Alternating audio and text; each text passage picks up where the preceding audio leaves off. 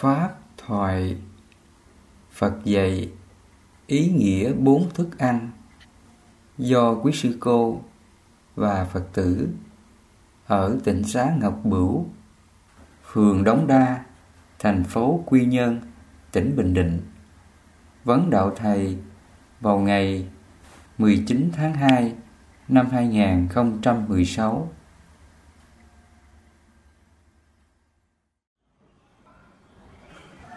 Nam mô Bổn Sư Thích Ca Mâu Ni Phật.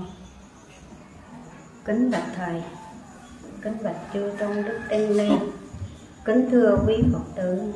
Hôm nay cũng là đầu mùa xuân, năm Bính Thân, chư ni chúng con cùng tất cả quý Phật tử vô cùng hân hạnh được cung đón đức thầy cùng chư tôn đức tăng ni quang lâm về múa đạo tràng tỉnh xá Thích tấn cho ni đoàn cùng tất cả quý Phật tử sang năm mới tinh tấn tu hành, tiến bước trên đường thoát ly sinh tử luân hồi. Chúng con vô cùng tri ân công đức. Nam mô Bổn Sư Thích Ca Mâu Ni Phật.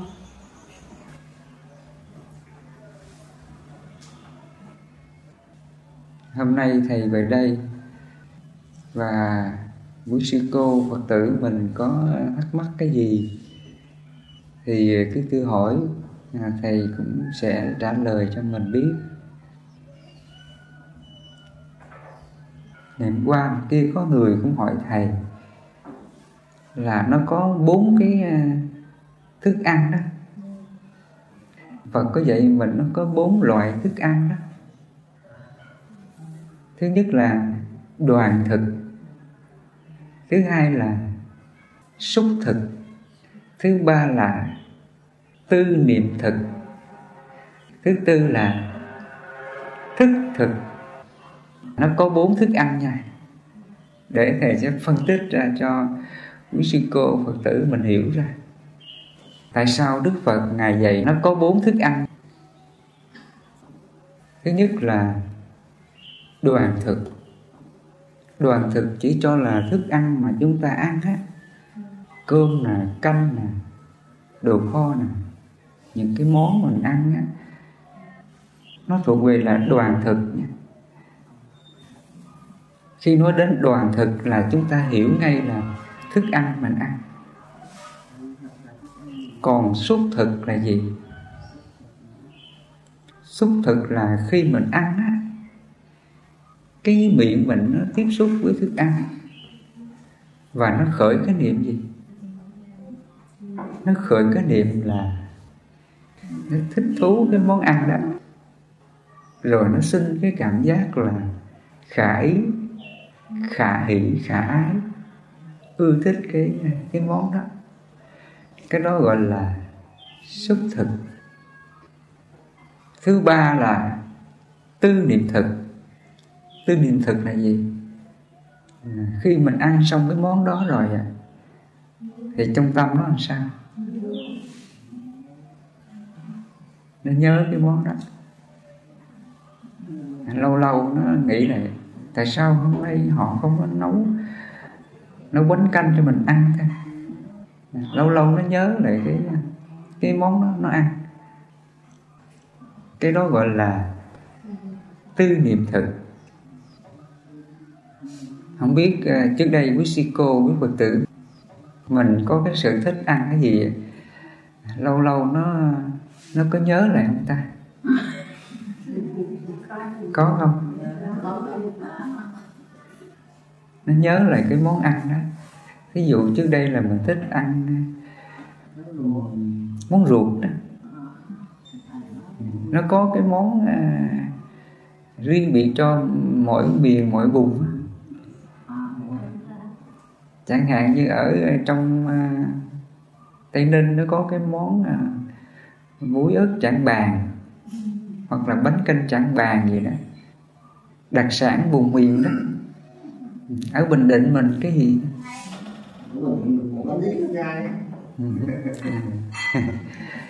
Bánh ít lá gai gì đó. Và khi nó ăn á, nó còn nghĩ đến những cái món đó, nó nhớ là cái món đó, nó mong rằng mình sẽ được người ta cúng dường cái đó. Ví dụ như quý sư cô đi, trong niệm nó nghĩ rằng là một ngày nào đó người ta cúng dường mình những cái món mà mình thích đó, mình ăn nó ngon lắm nha. Không biết sư cô Thảo có sư cô Thảo có nhớ cái đó không? Khi ăn mà nó mong mình được người ta cúng dường mình những cái món mình ưa thích, trong ý mình nó khởi lên cái điều đó đó. Cái đó gọi là tư niệm thực đó. Tư niệm thực nó đòi hỏi theo cái sở thích muốn ăn của mình. Cái tư niệm thực này nó nhiều lắm. Thầy ví dụ một chút như vậy. Và thứ tư là thức thực. Thức thực là gì? Thức thực là nó ăn á, mà nó còn là tham, sân, si, mạn, nghi. Nó ăn cái món ăn đó mà nó còn dục tham, sân, si, mạn, nghi á, đó là thức thực đó. Ví dụ hôm nay mình ăn mà nó không ngon á, thì nó khởi lên cái niệm gì? Lỡ ai nấu mà không ngon á, khởi lên cái niệm hơi buồn, phải không? Có người xấu hơn là giận rồi chứ. Giận cái người nấu nữa đó. Trước đây thầy cũng có nghe một Phật tử họ kể, họ làm cái quán cơm chay đó, thì có người vào nhờ nấu cái món lẩu gì đó. Không biết nấu làm sao mà ra ăn rồi không có hoan hỷ. Mà do không hoan hỷ rồi còn giận nữa chứ. Giận cái người chủ quán á, tại sao nấu mà không có đúng theo những điều tôi nói. Giận lên, la lên. Thì cái đó nó thuộc về là gì? Nó thuộc về là sân đó. Vì cái món ăn này nè mà nó sân lên, cái đó gọi là thức thực. Thức thực là như vậy đó. Không biết trước đây Phật tử có bị cái đó không? Quý Phật tử, vì ăn mà sân lên. Quý sư cô nè, quý Phật tử nè, có không?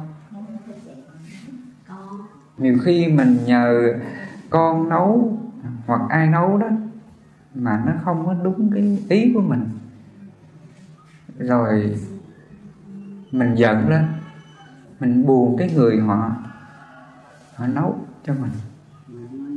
Cái đó gọi là thức thực. Thức thực nó thuộc về tâm ý của chúng ta đó. Vì ăn mà sinh ra phiền não, trách móc người này, hờn giận người kia. Hoặc vì món ăn mà người ta sinh cái lòng tham. Ăn phải cho ngon nha. Nếu mà nấu mà không ngon đó thì không ăn.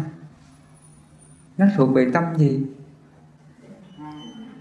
Nó thuộc về là tâm tham đó. Cái này gọi là thức thực. Thì nói đến đây quý sư cô hiểu rõ ra thế nào là thức thực chưa? Thì trong 4 loại thức ăn này, Đức Phật Ngài chỉ chấp nhận bằng lòng ăn một loại thức ăn, đó là đoàn thực. Đoàn thực chỉ cho là thức ăn mà chúng ta ăn á, cơm nè, canh nè, đồ kho nè, những cái món mình ăn á, nó thuộc về là đoàn thực nha. Khi chúng ta ăn thức ăn này mà nó không có sinh cái tâm là đắm nhiễm khi mình ăn ngon, đó là đoàn thực. Khi mình ăn thức ăn này dù nó ngon là không được đắm nhiễm nha. Muốn không đắm nhiễm á, Phật dạy mình quán cái gì? Quán thức ăn này bất tịnh. Đức Phật Ngài chỉ chấp nhận cho chúng ta ăn đoàn thực, ăn mà sống, sống để tu tập. Dù có ngon hay dở, mình cũng hoan hỷ mà ăn. Lỡ hôm nay có ai nấu không có ngon á, mình cũng hoan hỷ mình ăn, bằng lòng mình ăn. Ngon không lắm nhiễm, dở không có chê. Đó là đoàn thực. Phật tử hôm nay thầy nói như vậy, thầy cố gắng nha. Cố gắng mình ăn uống đúng như là Phật dạy, thì mình không có sinh phiền não. Con người cũng bị ăn á, mà phiền não đủ thứ, tham sân si đủ thứ trên đó. Cho nên trước đây mình nghe câu nói đó, miếng ăn là miếng tồi tàn, nếu ăn không được lộn gan trên đầu. Cái đó gọi là gì? Thì trong 4 thức ăn nó thuộc về gì? Thức thực. Thức thực là cái đó đó. Miếng ăn là miếng tồi tàn, nếu ăn không được lộn gan trên đầu. Con người cũng vì cái ăn mà sinh ra cái phiền não đó, sinh ra cái tâm tham sân si đó. Cũng vì miếng ăn mà người ta giành giật lẫn nhau, sâu xé lẫn nhau, tranh giành nhau để mà có được cái món ăn đó, mong cho mình được cái món ăn đó, chiếm cái món ăn đó. Cái đó gọi là thức thực đó. Thí dụ trước đây lúc còn nhỏ đó, mình có một cái bánh, lỡ em mình đến sinh đó, thì mình sao? Có cho không? Không có cho. Nếu mà cho đi thì nó sẽ mất phần. Cái tâm đó là gì? Tâm đó là tham đó, nó là ích kỷ đó, nó thuộc về là thức thực đó. Thức thực là cái đó đó nha. Cho nên khi mình ăn mà nó còn sinh cái phiền não thuộc về tham sân si á, để mình được cái món ăn đó đó, thì nó thuộc về là thức thực. Trong 4 cái món ăn này, Phật dạy chúng ta mình chỉ ăn đoàn thực. Có nghĩa rằng là ai cho gì ăn ấy, cho ngon á, thì không đắm nhiễm, cho dở thì không có chê nha. Lỡ hôm nay Phật tử có cúng dường quý sư cô á, món ăn á, lỡ có dở á, thì cũng hoan hỷ mà ăn, bằng lòng mà ăn, không có sinh phiền não ăn cái món này nha. Cho nên mình thấy thời Đức Phật á, những lúc Đức Phật Ngài đi khất thực thì nó có nhiều cái ác pháp đó. Có lần Ngài đi khất thực, người ta không có cho. Khi về nhà thì Ngài mới khởi cái niệm là thôi bây giờ ta hãy đi lần nữa đi. Nó vừa khởi cái niệm đó thì trong ý Phật nói luôn, thôi đủ rồi, ta hãy sống với cái pháp hỷ này, ta bằng lòng với cái hỷ này, ta chấp nhận ngày hôm nay là như vậy, ta không có đi nữa. Thì Đức Phật còn có thức thực không? Hết liền. Ngài không có thức thực, tâm Ngài ngay đó là bất động, không còn có cái ràng buộc kiết sử nào hết. Còn chúng ta thì không được đâu á. Lỡ ngày hôm nay mà không cho mình ăn á, thì sao? Đi làm về nha, mà chưa có thức ăn á, bụng đang đói nè, thì tâm làm sao? Sân lên liền,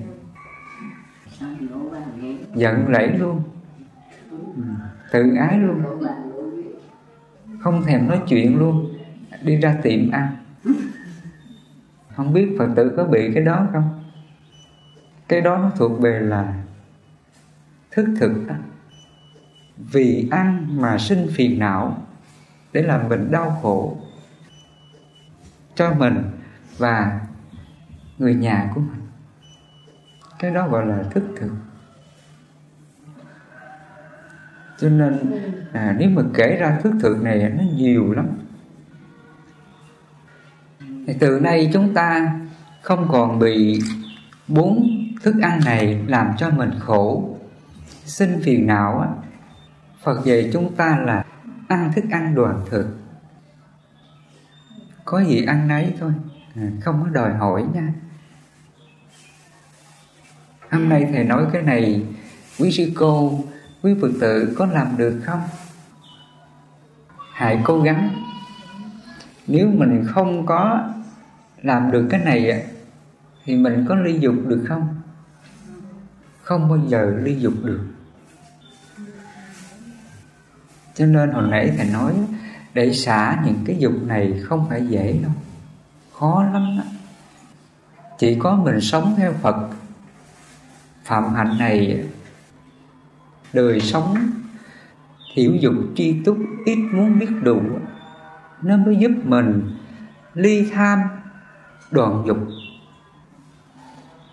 Vì vậy Đức Phật nói vô thượng cứu cánh phạm hạnh là giải thoát.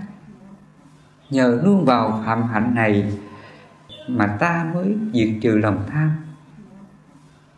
Vì vậy Đức Phật nói: này các con, sở dĩ ta và các con nhiều đời bị trôi lăn trong biển khổ sinh tử, vì sống không đúng thánh giới, thánh định và thánh tuệ.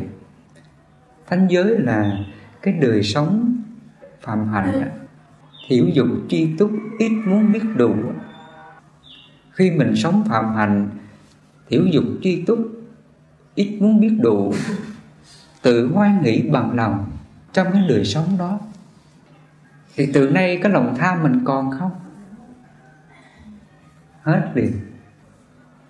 Ví dụ như là quý sư cô nè, ăn ngày một bữa nè, ai cho gì ăn nấy, mình không có đòi hỏi cái món mình ưa thích, cái sở thích muốn ăn của mình.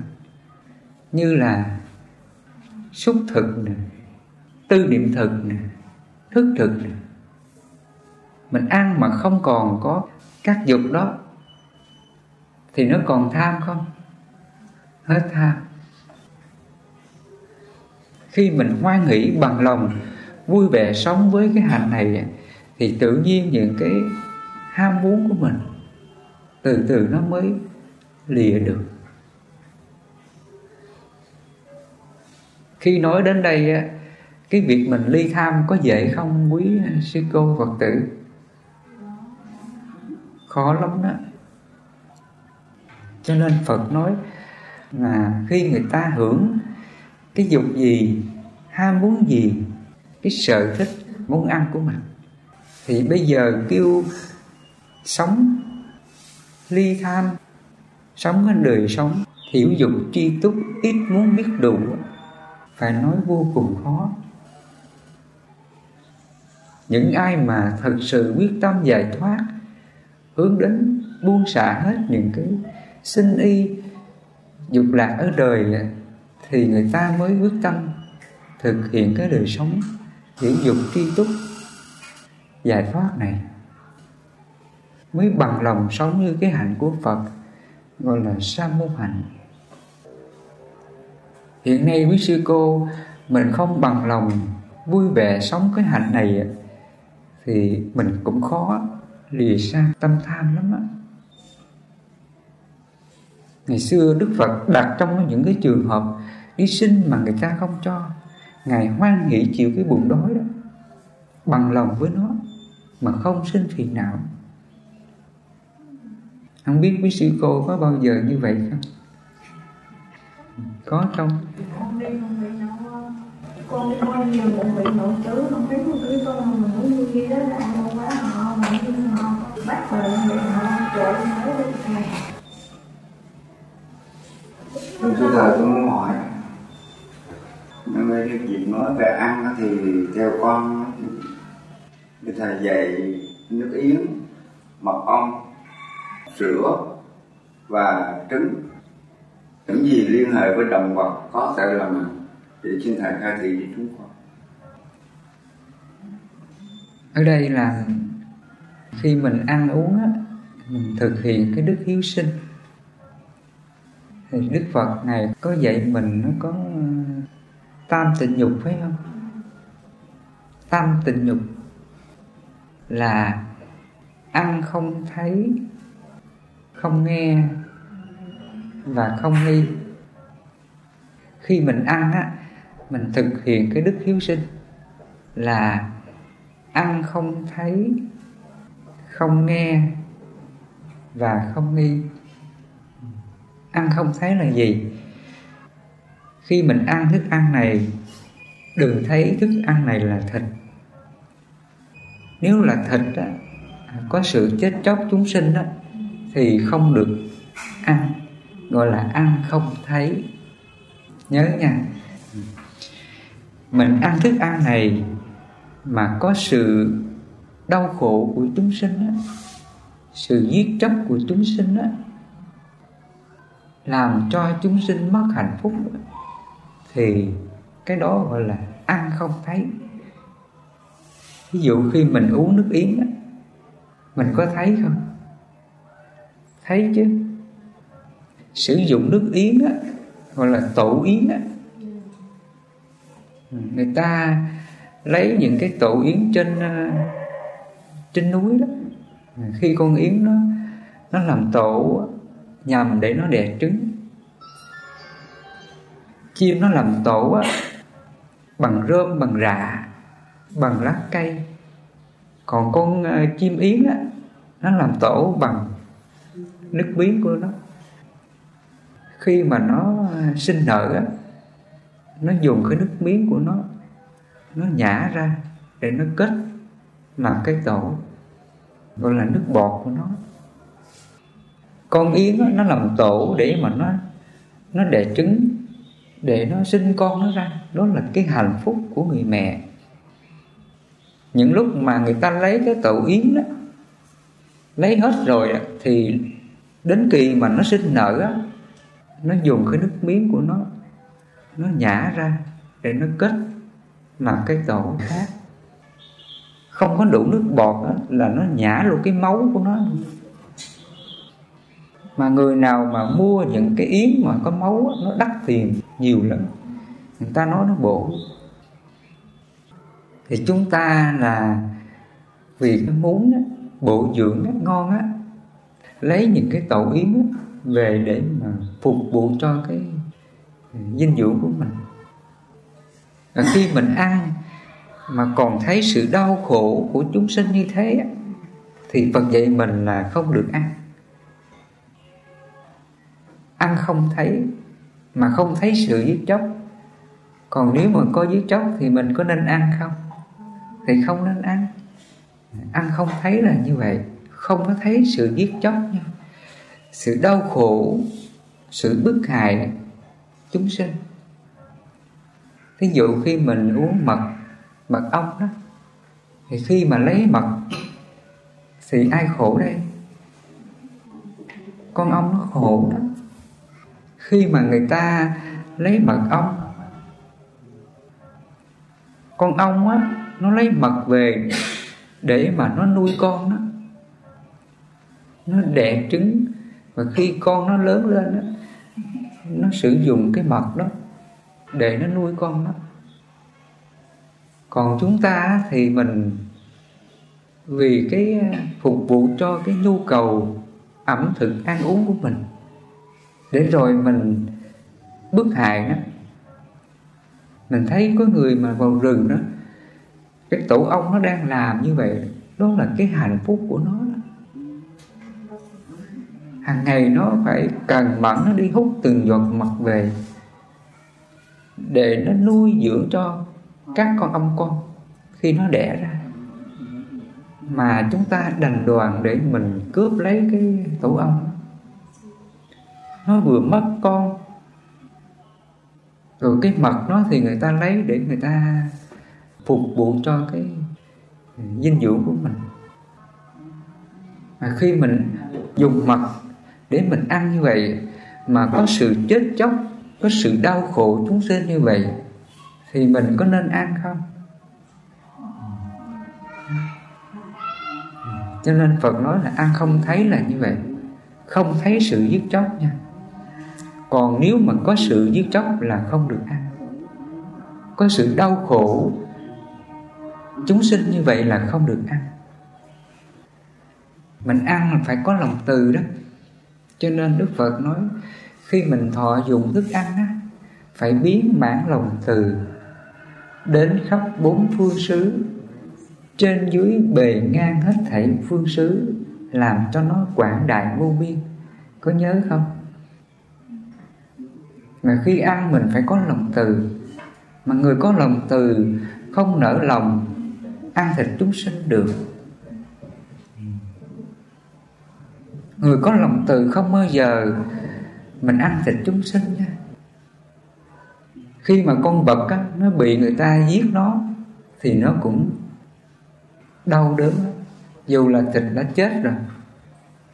Nhưng chúng ta có lòng từ thì mình không nỡ ăn. Vì vậy Đức Phật nói ăn không thấy là như vậy. Thứ hai là ăn không nghe. Ăn không nghe có nghĩa rằng là khi mình ăn thức ăn này mà nghe nói có thịt chúng sinh trong đó đó là không nên ăn. Gọi là ăn không nghe nha. Thức ăn này không có sự giết chóc, có sự đau khổ, có sự chết chóc của chúng sinh. Khi nghe như vậy tâm mình có lòng từ là không nên ăn. Còn nếu mà ăn thức ăn này không có nghe đó, không có nghe sự giết chóc làm khổ chúng sinh đó, thì mình ăn. Phật gọi là ăn không nghe là như vậy. Thứ ba là ăn không nghi. Khi chúng ta ăn á, mà nó nghi rằng là đây là thịt chúng sinh rồi là không được ăn. Khi mình ăn thức ăn này mà nó không có nghi á, có thịt chúng sinh thì mình nên ăn. Còn nếu ăn mà có cái nghi rằng nó là thịt chúng sinh, nó là sự đau khổ của chúng sinh đó, thì không nên ăn. Ăn không nghi này như vậy. Tại vì cái tâm từ chúng ta đó, khi mình khởi lòng từ á, là tâm mình lúc nào cũng thương xót mọi loài. Vì thương xót mọi loài mà không nỡ làm khổ mọi loài. Khi mình không làm khổ mọi loài, mình có khổ không? Không có khổ. Cho nên ăn bằng cái lòng từ bi hỷ xả như vậy thì chúng ta mới không có tạo cái nghiệp xấu. Tâm mình nó hoàn toàn thanh tịnh, không còn có cái tâm xấu, tâm ác nào trong đó.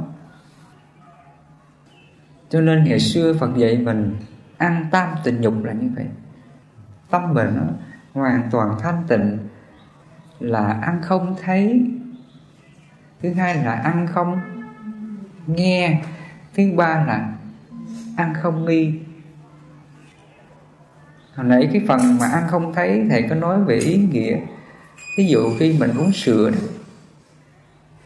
và mình biết rằng là trong quá trình người ta sản xuất sữa này thì nếu mà có sự đau khổ của con bò đó, thì mình có nên uống không?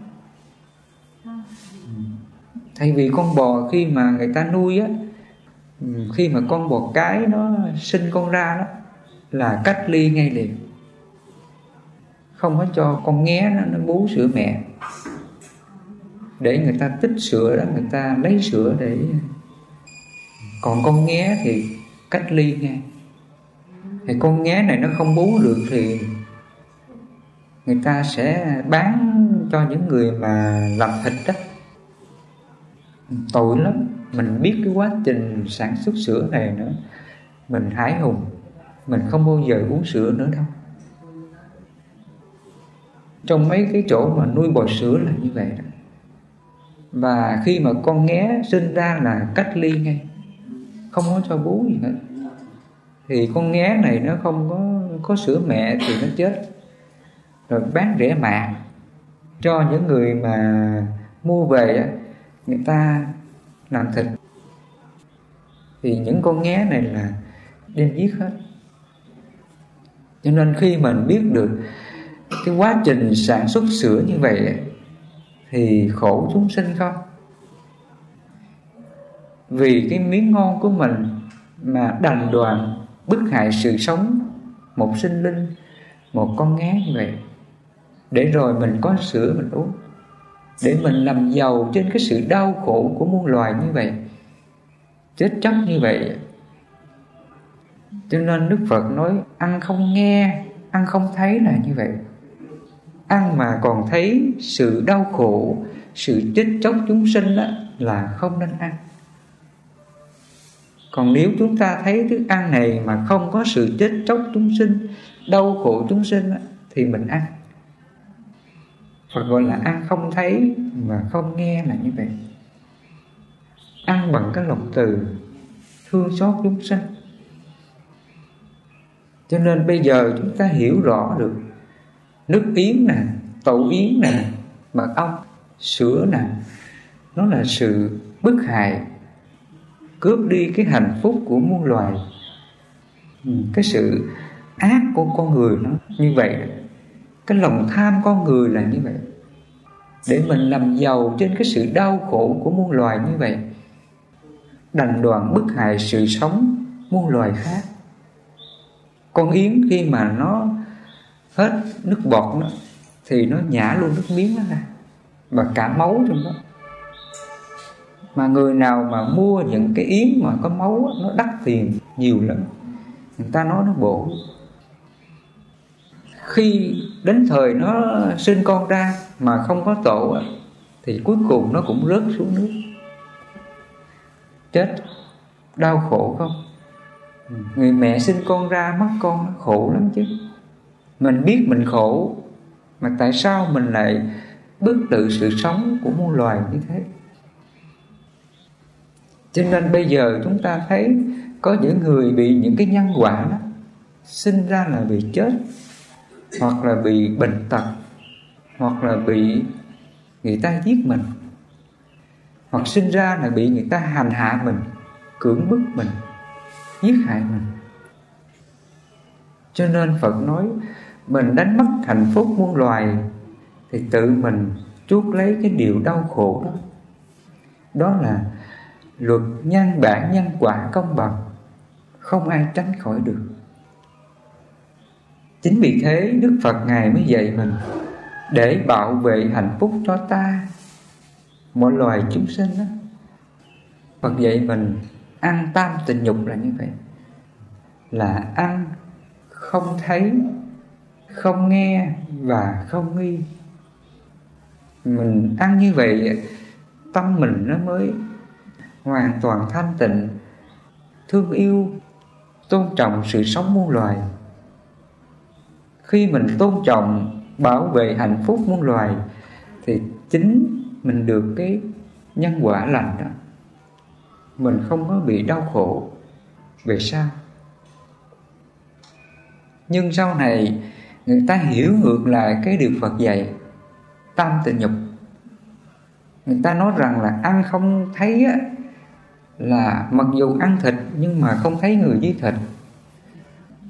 Trước đây người ta quan niệm á, quan niệm tam tình nhục ăn không thấy á, là không thấy người giết hại.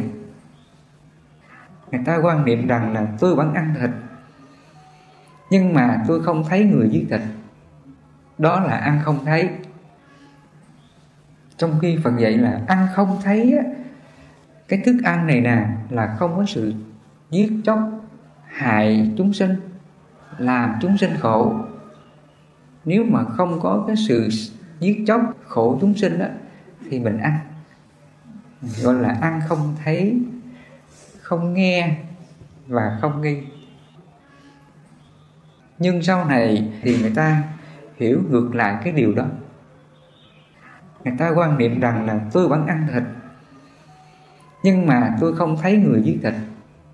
Đó là ăn không thấy. Hoặc là ăn không nghe, là không nghe con vật nó la đó khi mà bị giết hại. Và thứ ba là ăn không nghi, mặc dầu vẫn ăn thịt nhưng mà mình không có nghi là thịt. Thì như vậy mình có thành thật với mình không, quý Phật tử? Cuối cùng mình đâu có thành thật mình đâu.